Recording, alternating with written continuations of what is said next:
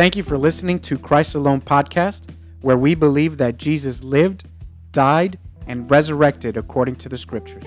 Our hope is that God can bless you through this week's episode.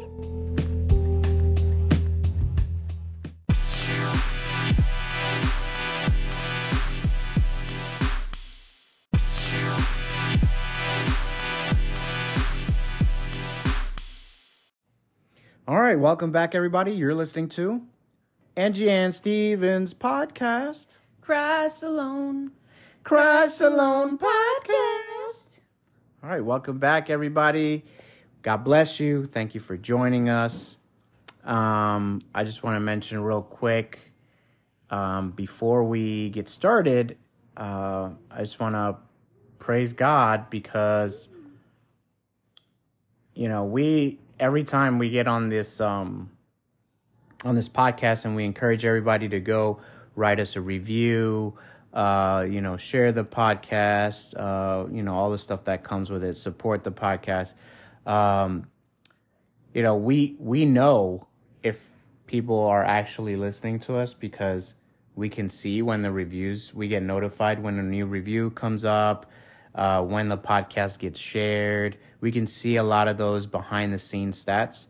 And I just want to say that, praise God, because against all the odds, against us asking people every week to share the podcast, to write a review, only a very little amount of people have actually done it. And then still the podcast was, ranked very high in a certain podcast platform called what's it called? Good Pods? I'm not sure. Anyways, however it's called, we were ranked high on the whatever category we fall under, and that was all God, because I'm sitting there thinking nobody's writing reviews, nobody's sharing the podcast, and also on our end we haven't been as consistent, I would say. We've been more consistent in the last few weeks or month or so. Right. So I think that also plays a part of it. Yeah, that too. But even against everything, I mean, the podcast should not have been ranked as high as it was ranked. And so, praise God for that. Praise God for that. Yeah, because we definitely had nothing to do with it. No.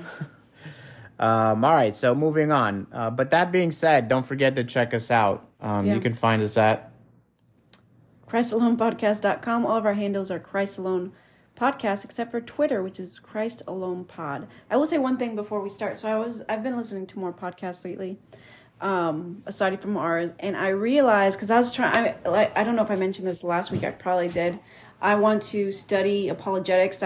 Praise the Lord, I have a month off of work right now, and so I want to take a lot of time, hopefully, to just learn more about apologetics, and because I think I've learned a lot on the defense of the Christian faith, but I want to learn a lot more, and I also want to commit it to memory. I feel like there's a lot that I've learned and then I don't remember, so I want to work on that. So I've been trying to listen to podcasts about apologetics. Oh.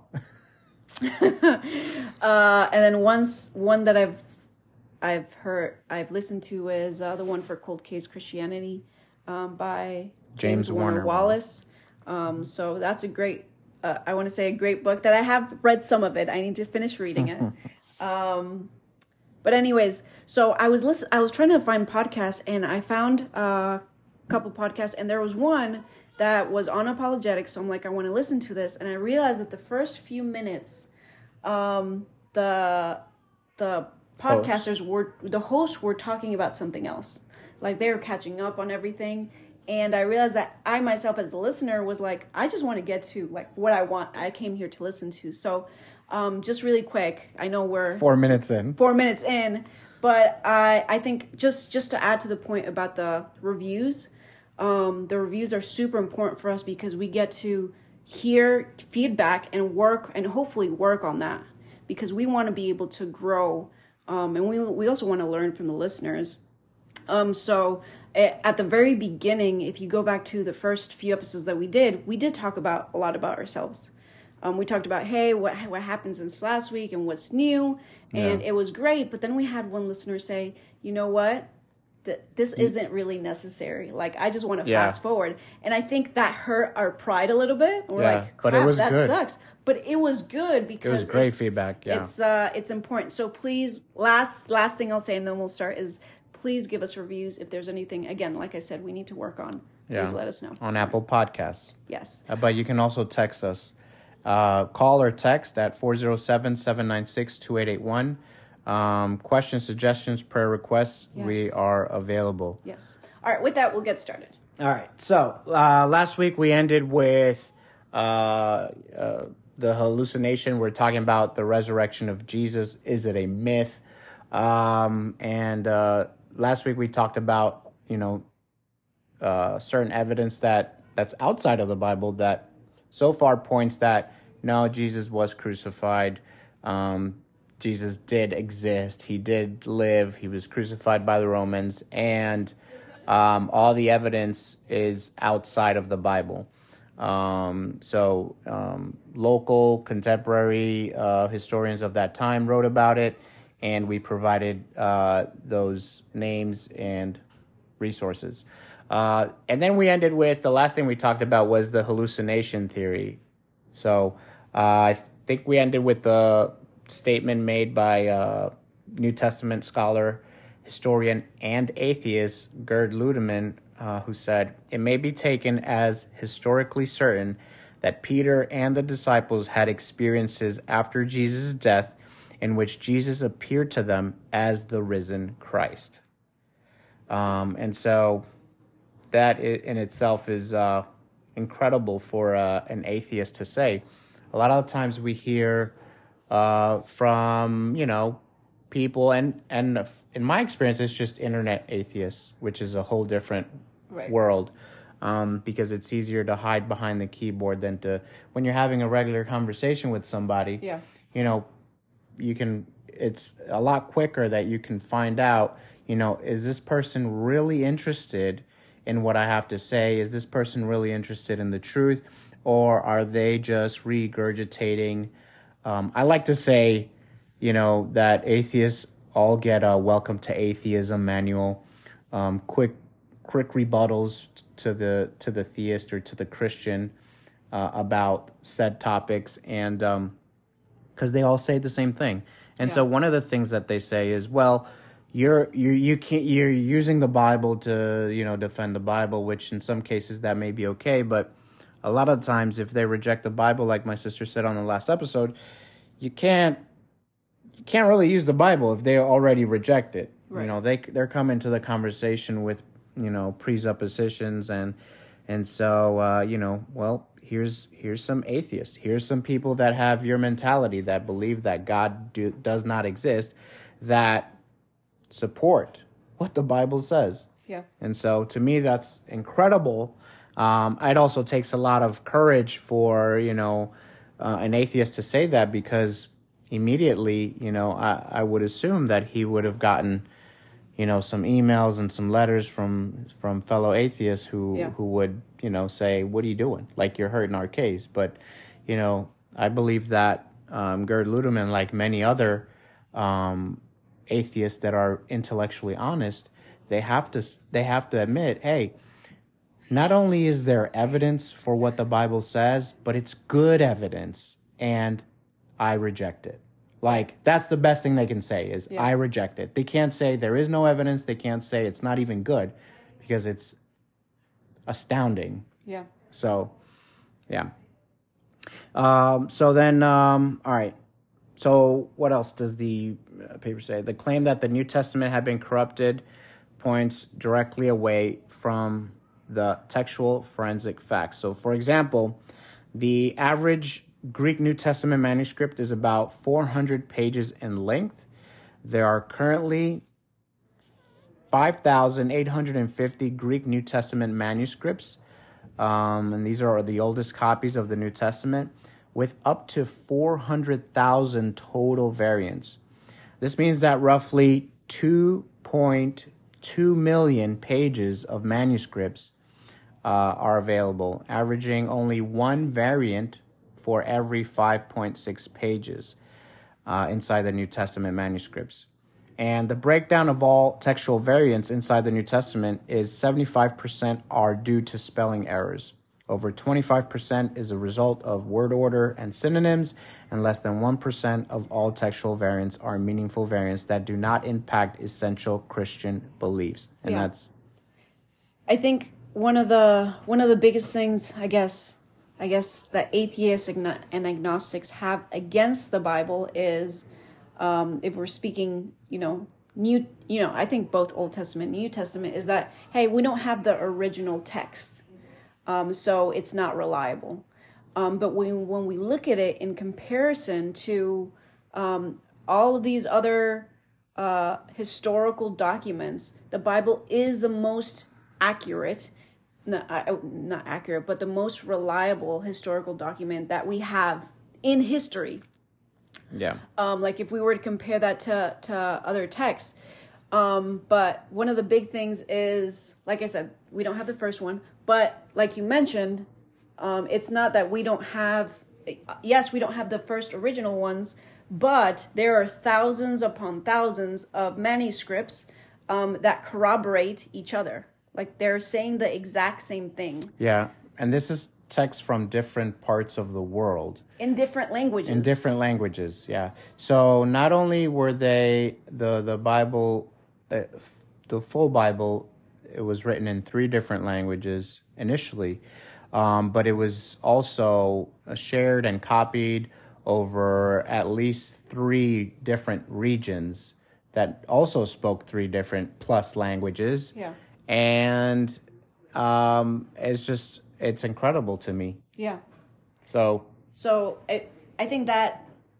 And this was all being passed around the time also, right, where people, like we said in the last episode, they could have gone back and verified. Like, if you tell me, hey, here's the keys to my car, it's parked right outside, and I go outside and it's not parked outside, I'm going to come back and say something. Yeah. And say, hey, you lied. First of all, your car is not parked outside. And you'll say, no, I'm sure I parked it outside. Yeah. Now, there's a couple of different explanations for that, but we can prove it. Yeah. And so it was the same thing for the resurrection. Somebody's making a crazy claim like that. Now, this is the other thing that people don't understand about the culture of the time, is that nobody would say what Jesus was saying, right? Like right now, would you make the claim that you're God? No. Why not? Because I'm not. Right. Right. Right. And so in that culture, it was even more than that. Like right now, if I said I'm God, well, you can I would prove. just say that you're crazy. Yeah. Right. Right. But what if I came back from the dead and was healing people and doing all these things? I'd be like, at this point, because of the Bible, I'd be like, right, sounds anti-Christy to me. Anti-Christy, yeah. Yeah. But my point is, right, is that it was something back then that if you said something like that, like people would be able to corroborate or determine, this guy's lying. In fact, this is why Jesus was crucified, because he was going around healing people, doing all these things, and as a final thing, or as a final proof, was his resurrection and him appearing to everybody. Yeah. Because remember, the disciples were still confused when Jesus was crucified, because they're like, wait, what? Like, what's going on here? Yeah. They scattered. And so when they saw Jesus, it was almost like a revelation that they're like, yeah, oh, this is what you meant. This is what you meant. And so, again, it would have been easy for somebody to say, I was talking with Jesus and hanging out with him, and he's right here. Like, this is him. And people could verify that. Yeah. But not only that, right? If you said one thing that was not true, if you were being tortured for it, how likely would you be to tell the truth? Right. Right? Yeah. Would you, submit yourself to torture and a brutal death? All you had to say was, you didn't even have to say that, like, even in those times, it was like, you didn't even have to say that Jesus was the only God. You just had to accept that he was just another God. Yeah. Like, that would have been acceptable. But people were not saying that. They're like, no, he's the one and only. Yeah. And that was why people, were getting persecuted. Exactly. So, like we were saying, there's thousands. There's way too many copies of the manuscripts from different times and from different regions that corroborate each other, right? But not only that, the Bible is very unique in that it has not one author, not two, but 40. It has 40 different authors. 40 plus. It has 40 plus if we include authors. Scribes. I meant to say there's 66 books. And what's very unique about the Bible is that, number one, it's historically accurate. So if you compare it, like I said, to different, writings from manuscripts, ancient manuscripts, right? From atheists, from believers, from what have you. They all corroborate what the Bible says. Also, there is archaeological evidence for a lot of things that are said in the Bible, right? We obviously can't have archaeological evidence for everything that is in the Bible, as we can't have archaeological evidence for any historical fact. Any historical story that happens. But there are way too many. The other thing is, and I just want to compare that. I believe, like, if we compare that to, the Book of Mormon, I don't think there's any archaeological finding that supports any of it. Yeah. So there's that. Yeah, the golden tablets. Even the supposed witnesses had recanted what they said about the Joseph Smith, having seen or received those golden tablets, or whatever they're called. So that's another thing. The fact that it's when we look at these other religions and they have this other book, typically it's one person that's writing it. Whereas when we have so many authors writing in different time periods, different languages, and they all go with the same story and they all corroborate each other, like that is, and over a span of 1,500 years. That's the other thing. That's amazing. And that's why we can't say, well, technically we can't say there's 40 authors. There's got to be at least 41, right? Because we have to include the Holy Spirit. Right. Because there's no way that you could take 40 different people writing about the same subject and not find contradictions. Yeah. There's got to be a difference of opinion somewhere. Yeah. And in the Bible, you don't find that. What you find is the opposite. There's over 63,000 different cross-references. That's crazy. Over 63,000. Yeah. Okay? And there's 65,000 something, but I don't know the exact numbers, so I just say 63,000 because that's already impressive enough. So what would you say to the unbeliever who'd be like, well, if I'm reading what I have, I can just use that as a reference to write. Do you know what I'm saying? To write my book. Yeah, you might, I guess you could do that. The problem is that if you look at what the New Testament says, all it is it's a fulfillment of what the Old Testament was saying. The fact of the matter is that the New Testament is claiming that Jesus is God incarnate, that he did and said these things. Right. And there's nobody that argues against that. In fact, like we said earlier, the evidence points in favor of that. You wouldn't die for something if you knew it was a lie. Yeah. You wouldn't die for something if you thought there was even a 1% chance that it was a lie. Yeah. If you for a second thought that you hallucinated having a conversation with Jesus, and not just by yourself, but you're like with other people, yeah, and they are talking about the experience as it just happened, I mean, I don't know what to say to that. Yeah. I mean, if somebody told you, no, you were just in there recording the podcast by yourself. Right. You might have thought you were with your brother, but your brother's not actually here. In fact, you don't have a brother. Yeah. What would you say to that? I'd say they're crazy. Yeah. But if you went out there and you're like, where's my brother? And everybody's like, no, he was in there with you. Then you would have to assume I got raptured before everybody. Yeah. Exactly. Or something. Or something. But, here's the thing. I would say that one thing by itself may not be enough evidence. I'll concede to that. One thing by itself may not be enough evidence. But when you look at the whole picture, yeah, we don't just say that, something is what it is without supporting evidence, right? You don't just believe that I'm here with you because you see me, because you hear me. It's because all of the experiences that come with that. Right. There's a recording, right? There's a recording that shows evidence that I'm here with you recording this. There's everyone else that was with us prior to us coming into this room and recording that can testify to that. Like, there's all this stuff.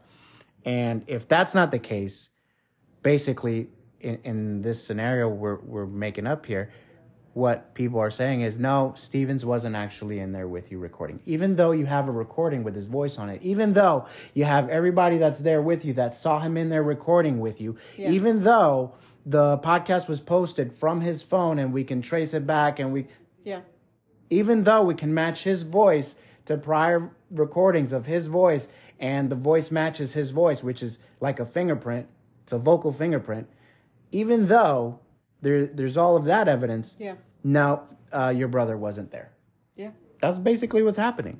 And so we have to look at these things, right? I think the other thing is for at least the Old Testament, because we talked about the New Testament. For the Old Testament, I don't remember the time specifically off the top of my head, but for a while we had, we had copies of the Old Testament.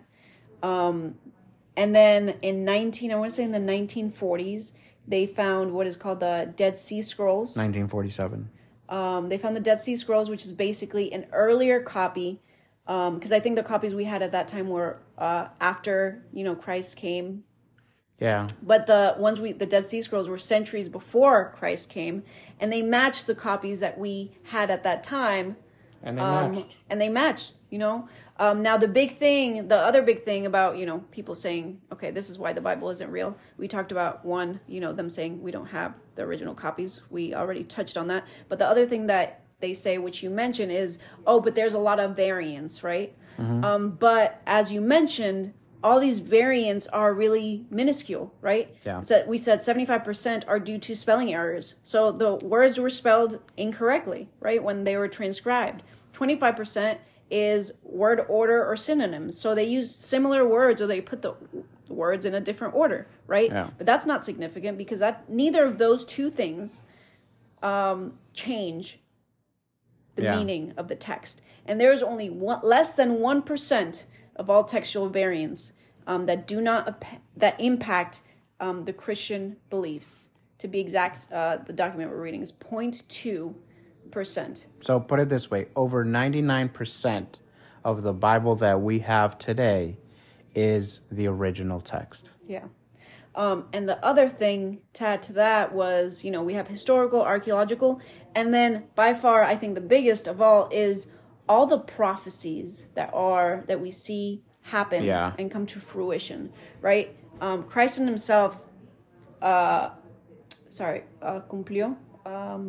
Fulfilled like hundreds of prophecies. In order for at least 300. In order for him to do that, like it's not possible that he's not who he says he is. Well, put it this way, what scholars say is that he would only have to have fulfilled, I think it was like 5 to 8 of those prophecies, right, in order for him to be a credible source for what he was saying. Yeah. and he fulfilled over 300. And these are specific prophecies. So, for example, you might say, oh, I read in a book, let's just use this as an example. I read in a book that, the next coming of God is by, he's going to be wearing a red shirt. Well, right. You can go buy, anybody can go buy a red shirt and do that. Yeah. But the specifics of his life, what he did and how he lived it, a lot of those things were out of his control. Yeah. So I think, and that's the big thing. I think atheists and unbelievers will say, well, for example, if Jesus knew that one of the prophecies was he was going to come into Jerusalem on a donkey. Easy. Hey, disciples, get me a donkey. This is what's supposed to happen, right? So, I mean, there's that. But also, if we consider all the other prophecies, I mean, I would say there is a handful of prophecies that I guess you could say he could have controlled, he could have manipulated. Yeah. But there are so many more that it would be impossible. Like the fact that, he supposedly, right, if we want to take the mind of an unbeliever, supposedly he was born of a virgin, right? Yeah. And that's what they said about Mary, that she was a virgin, right? Yeah. They said that, hey, it talks about how he would be pierced. Like we could Isaiah 53 right, all the way, and that is who Christ is. Like to the point where we've said that Jews specifically choose not to read Isaiah 53 because that's like they know. They know. They know what the implication is. They probably think, hey, someone might have put this here. Isaiah 9. Isaiah 60 and 60 to 66. Right. But there's just take for example the fact that one of the prophecies in the Old Testament is that he would be sold for 13 coins and 30. 30 coins. And what do we see happen? Judas sells him for exactly 30 coins. Like that's not something he could have controlled. Yeah. So yeah, there's just too much. Yeah. And I think there was also, one of the biggest ones is that he would die by crucifixion. And this was mentioned hundreds of years before crucifixion was even invented by the Romans. Yeah. That's crazy. That right there. Yeah. So, yeah. All right. So, Bart Ehrman himself, we already know he's a textual critic and atheist. He says in one of his books called Misquoting Jesus, far and away, most changes in the New Testament are the result of mistakes, pure and simple slips of the pen, unintentional gaps, accidental additions. For example, the. Doesn't that happen to you sometimes? You're typing a text and you're like, oh man, I wrote the twice. Mm-hmm. So misspelled words, accidental blunders of one sort or another. And that was his quote from that book. He says also in that same book, in the appendix page, essential Christian beliefs are not affected by textual variants in the manuscripts of the New Testament. And I think something that, again, backs up the just how historical and reliable the Bible is and how great the scholars that, that have gone through the manuscripts themselves to determine how reliable it is. That they put, like, whenever there is a variant, it's included in your Bible. Like, you'll notice when it says, when something is in ellipses, or there's a number next to it, and at the bottom, when you go to the bottom, it says, oh, this should have, in some manuscripts, say... It'll say, like, later manuscripts may not have said this, but earlier manuscripts included this, or something to that effect. So that's... And then we'll end with this, going back to what you were saying about other ancient texts that show a comparison between those and the Bible, and how the Bible is even more reliable than those, right? We don't have the original manuscripts for many of the ancient writings, but because the material that they were written in, which was papyrus, decays very quickly. So in ancient times, what happened was groups of scribes were employed to mass produce identical copies of the originals. The earliest sources we have for Alexander the Great, and we've mentioned this in one of our earliest episodes, is over 450 years after it was originally written. So the closest copy is 450 years after Alexander the Great. How many people would deny that Alexander the Great existed? Nobody. Yeah. Right? So around 330 BC, that was written around 330 BC, and we only have 123 copies. 123. Right. Versus how many? Over 5,000? Over 5,800? Mm-hmm. And that's just in the original language. We have multiple copies in other languages. I mean, the thousands we're talking. Yeah. The earliest sources that we have for Julius Caesar is 950 years after it was originally written, so around 50 BC, and we only have 10 copies. And who would disagree that Julius Caesar existed? Nobody. All right. The earliest sources that we have for Aristotle is 1,400 years after it was originally written, around 350 BC, and we only have 49 copies. Now, who would deny that Aristotle ever existed? Yeah, nobody. Who even denies what Aristotle says? Yeah. Nobody. All right. And yet, in the New Testament was written from 45 AD up to 100 AD. The earliest sources we have is 25 years after the last book was originally written. And we have 24,000 copies in Greek, Hebrew, and Latin, identical to 6 billion translated copies in the world today. This does not include any early creeds that date back to the resurrection event, confirming these historical facts were common knowledge. Yeah. Some of Paul's letters, if we trace them back, and I can't remember which ones they are, but some of Paul's writing can be taken back if we do, based on the years that he mentions and all of that. We can take it back to probably within the first decade of the resurrection. Yeah. Within the first decade. That's crazy. That is crazy. And that doesn't even include the original text that he used as a reference also. Yeah. That stuff that was written down that was being passed around. So, again, it's just incredible. Yeah, I think...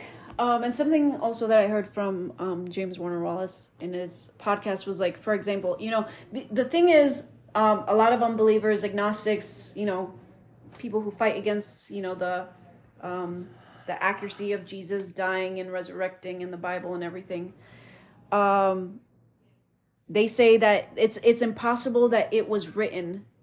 We can't rely on them because they were written hundreds of years after. But when we look at scholars of that time, both Christian and non-Christian, they would confirm that they were all written, the New Testament was all written within that first century. Okay, one of the cases he makes was, for example, Luke, which we know to be a physician, but also a great historian from the documents that he wrote.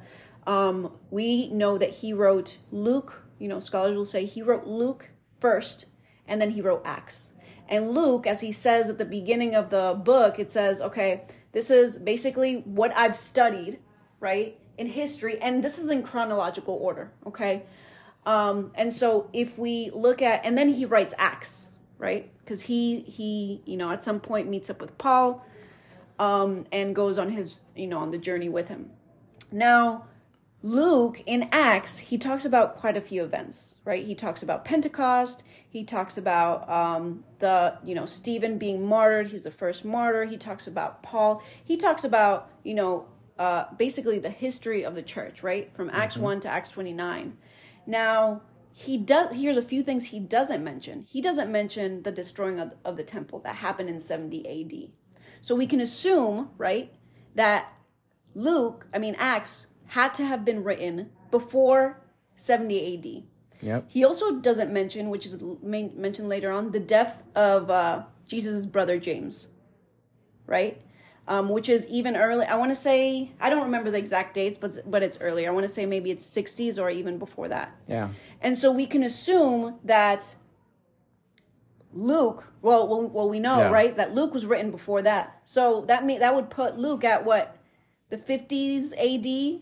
around there at some point. And so that's within the first century. Now, guess what else? Guess what else? I would guess that Luke also didn't he use Matthew and Mark? Yeah. I don't know about Matthew, but Mark, right? Mark. And so we can assume if Luke used Mark as a reference, then Mark had to have been written even before then. Yep. Because, like I said, one of the things that Luke mentions is, okay, this is the order of how they happen. Because he goes to the eyewitnesses, he goes to the sources like Mark. And if you read Mark, it goes in a certain order. And when you go to Luke, it goes in a different order.